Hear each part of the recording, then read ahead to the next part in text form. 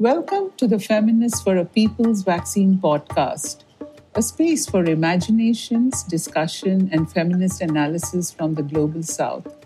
In this creative journey, we approach the tough questions brought to light by the pandemic. Join us to look at this once-in-a-lifetime event as a passageway to imagine a fair and just world for all.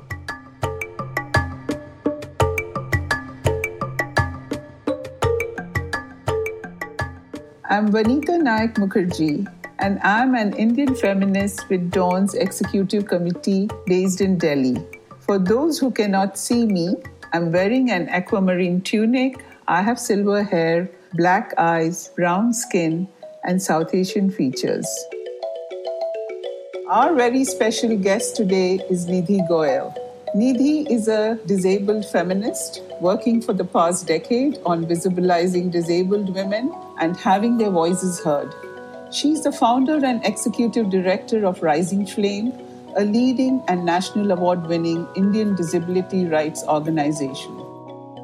Although the conditions and contexts are different in other lower and middle-income countries, the experiences of women with disabilities during the pandemic are similar.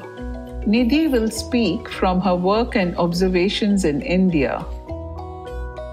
A very warm welcome, Nidhi. It's a privilege for Dawn to have you today.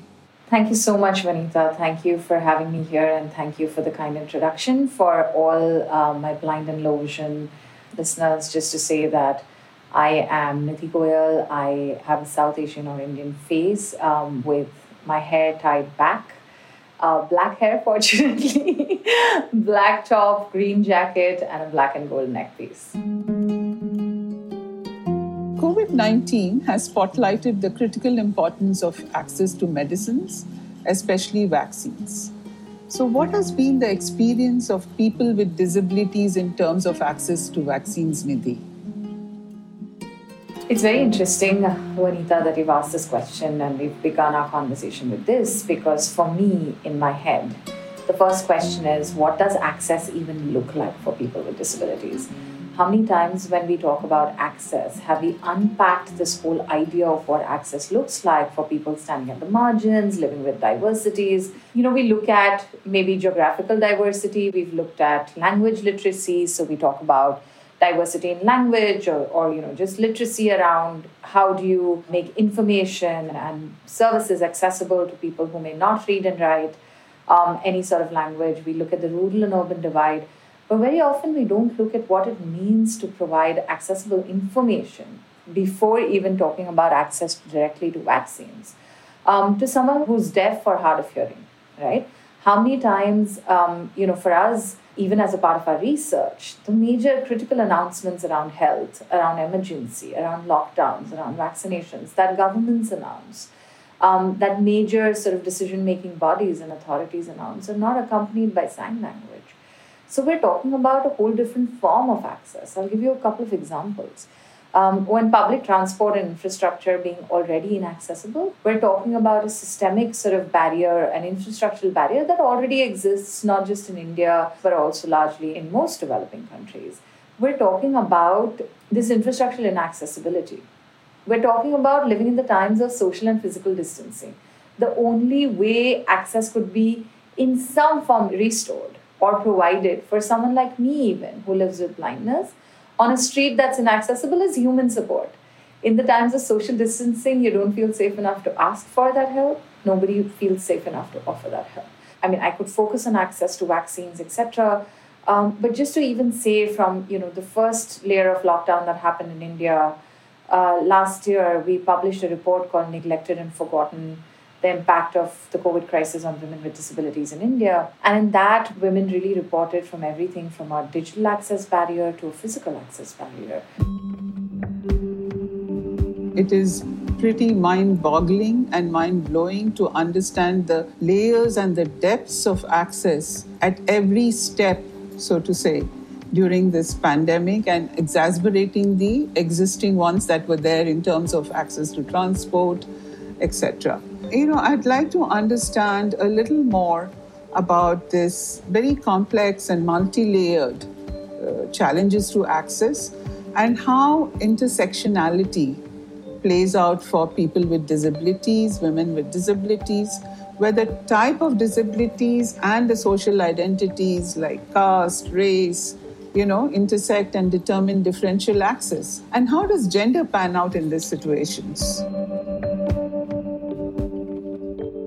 I think it's so interesting because we basically somehow don't unpack the layers of access. I think once we unpack them, we'll realize that all of this is important to build this concept of universal access. So disability rights really works on universal access, and it really believes that once we focus on building this universal access, it not just benefits people with disabilities or creates an enabling environment for them, it creates an enabling environment for everyone. But let me first focus on how gender plays a critical role, right? We're talking about survival in the pandemic through technology. In India, we don't really have major data on technology ownership. We don't have very accurate data on digital connectivity. And if you look at surveys or research that has been done by civil society organizations, you'll realize that gender or women owning technology is really, really low. Women's access to technology is really, really low. Women's access to privacy on digital devices is really, really low. Why is this important to think about intersectionality in this way when we are looking at women with disabilities? Let's say, for example, we don't have this technological ownership and access. We're basically talking about not being able to register for vaccination, not being able to register for telemedicine services, not having the space to talk to your own doctor, the privacy if there's a shared device. And if you're a disabled woman who also needs support in caregiving, you basically have no privacy in reporting to the doctor on what's happening to you. And also privacy in sort of accessing health and other legal support in cases of violence. So we're looking at how gender and technology intersects with disability and creates further barriers to accessing these very critical sort of services in an emergency situation. Sometimes we don't realize how much COVID has exacerbated the existing inequalities, right?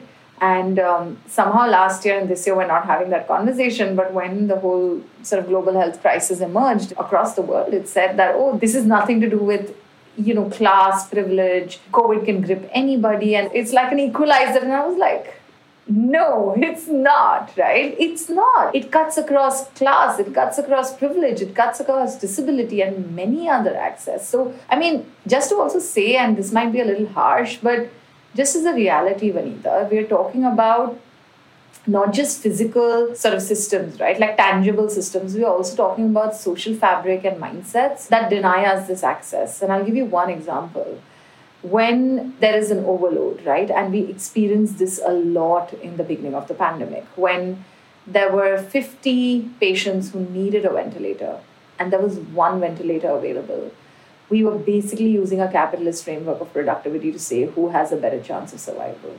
So this access is also very shaded or colored by what society thinks and perceives of you, right? And so if you're at the lowest rung of the social ladder, you're not going to be the one who will get the ventilator.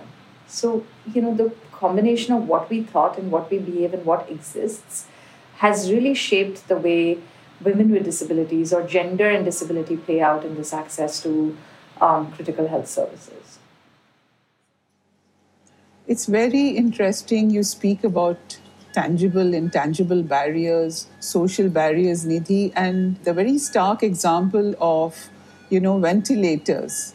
Many people, high demand and very little supply, and the kind of priorities the health system makes in which, people with disabilities fall at the lowest priority. It reminds me of what we heard last year in Italy with regard to the elderly who were seen as dispensable. I think what it really brings to us is this whole discourse on ableism. So, the elderly, because they're old and they've finished their productive lives, are dispensable. So are people with disabilities because they're perceived not to contribute in the way able people do. And it's also a kind of a neo-Darwinism where it is survival of the fittest. So I think what this pandemic has really done is to bring all these ugly and very stark realities on our face. And it's just chilling at some level to think about how, as a society, we are actually dealing with some of these issues. I just wanted to say, Vanita, that I still feel, around elderly and disability, there's a lot of connections or linkages that you could draw. Hearing loss, sight loss, slow movement, a lot of that is connected.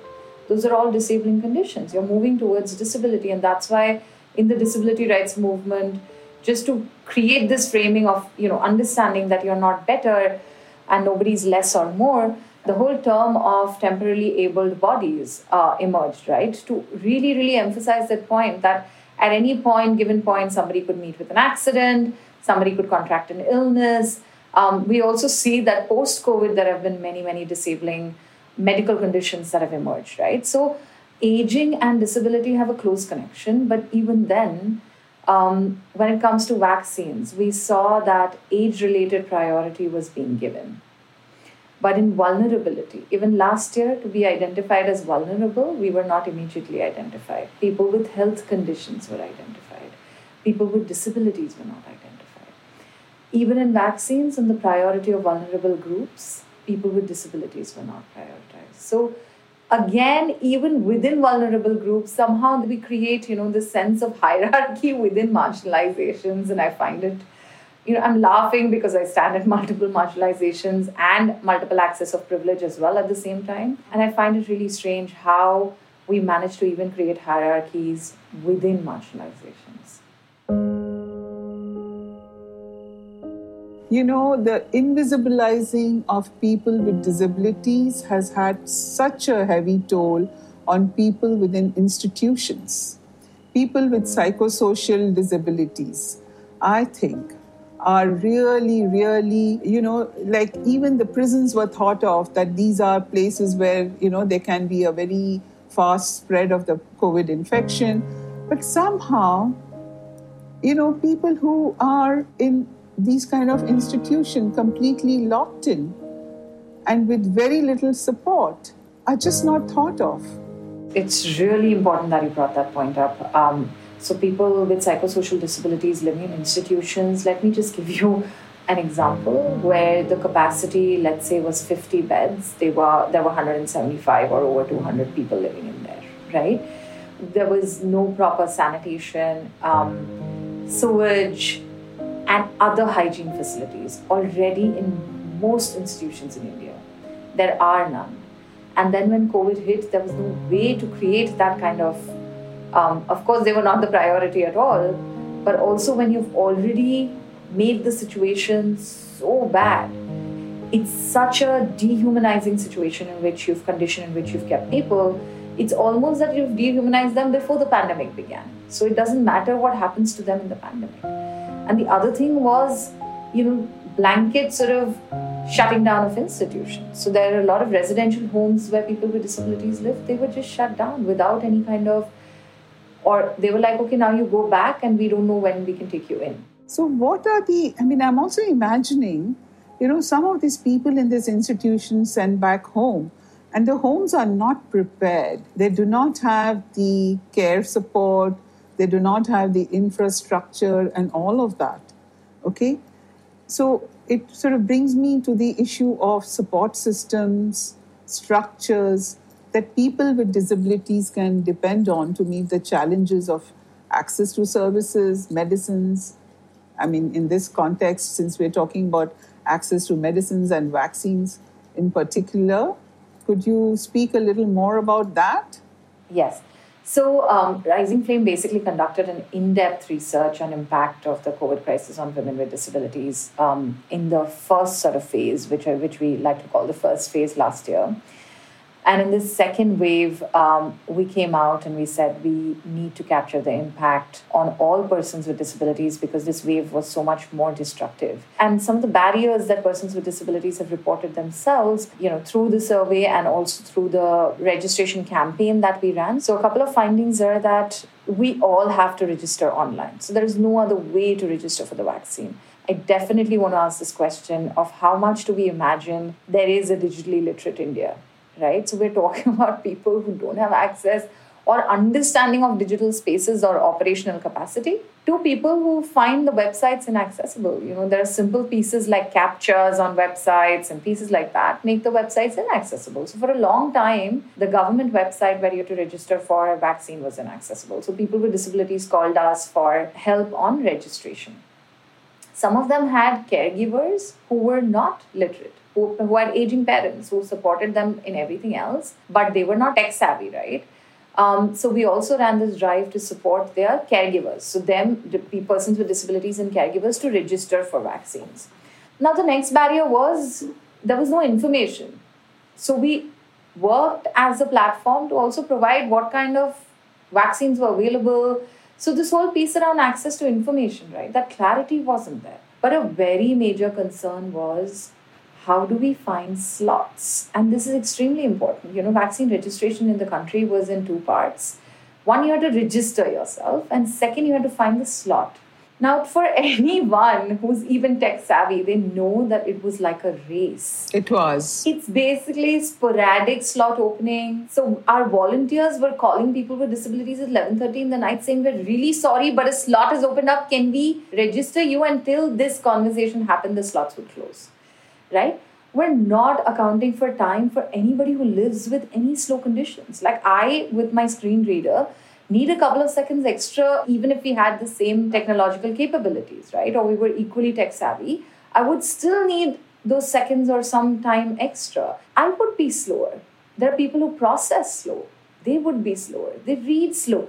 It's just as if, again, it goes back to if you're not survival of the fittest, right? If you can do all of this, if you're super functioning, you get the slots. So it was so challenging. We could register so many people with disabilities, but we found even our volunteers found it challenging. And then when you registered slots, it's also about slots opened up in any part of the city.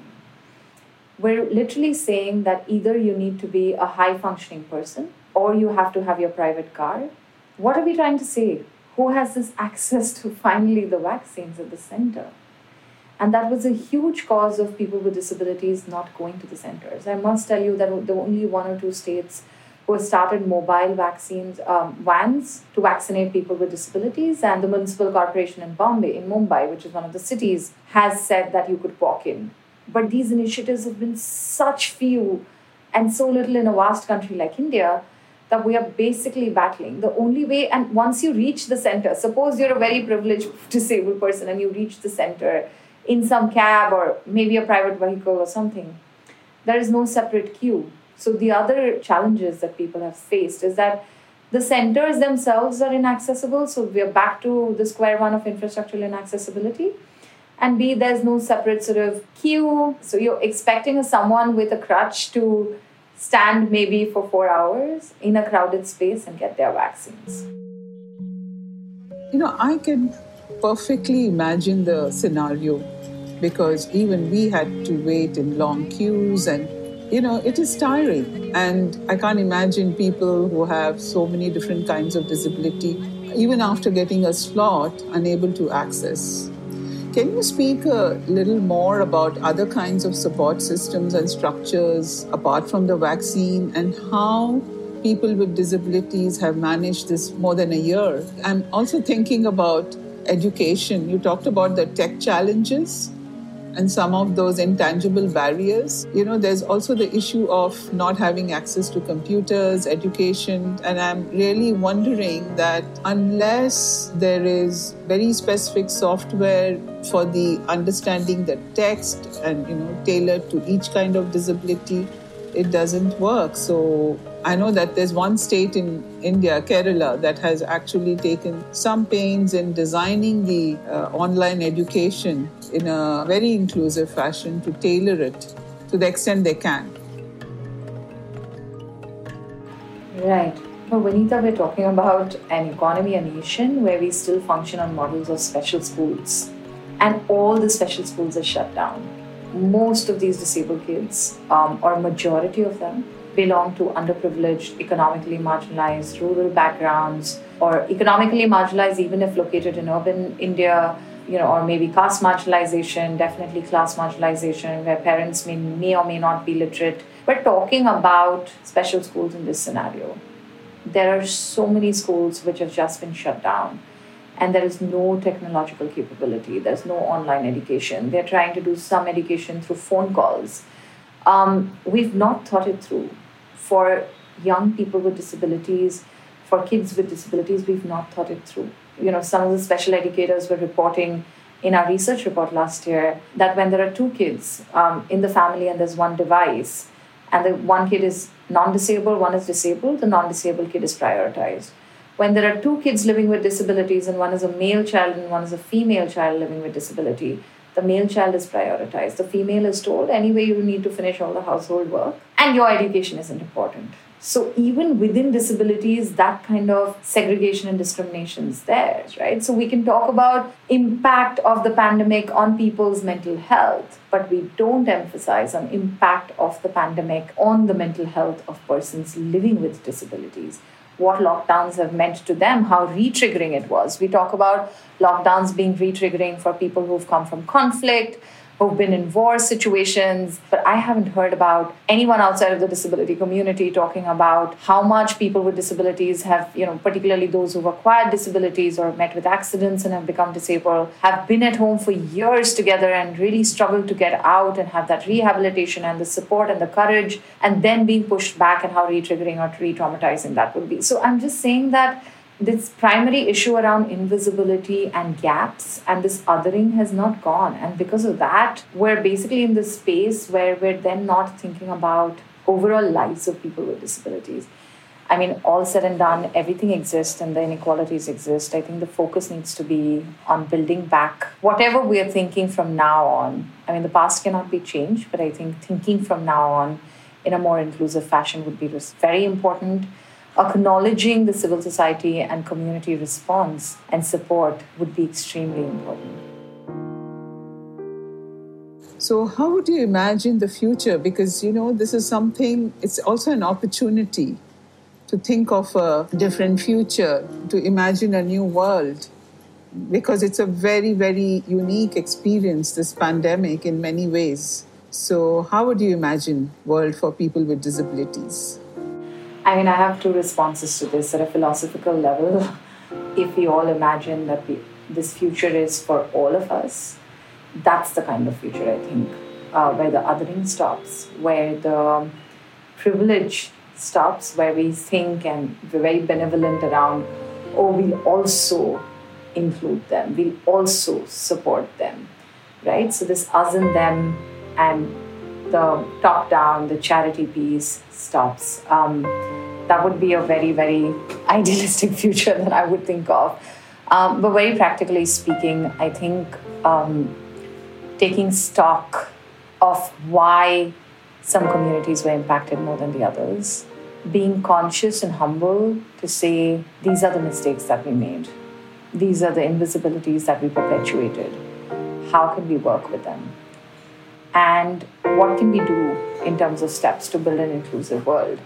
I imagine a world where at multiple levels, so be it education, employment, policy making, media representation, we're looking at gender, disability, and all other intersections, having equal participation and equal space. So I think the voice, choice, autonomy, agency, leadership are really the pieces that I see around building back better.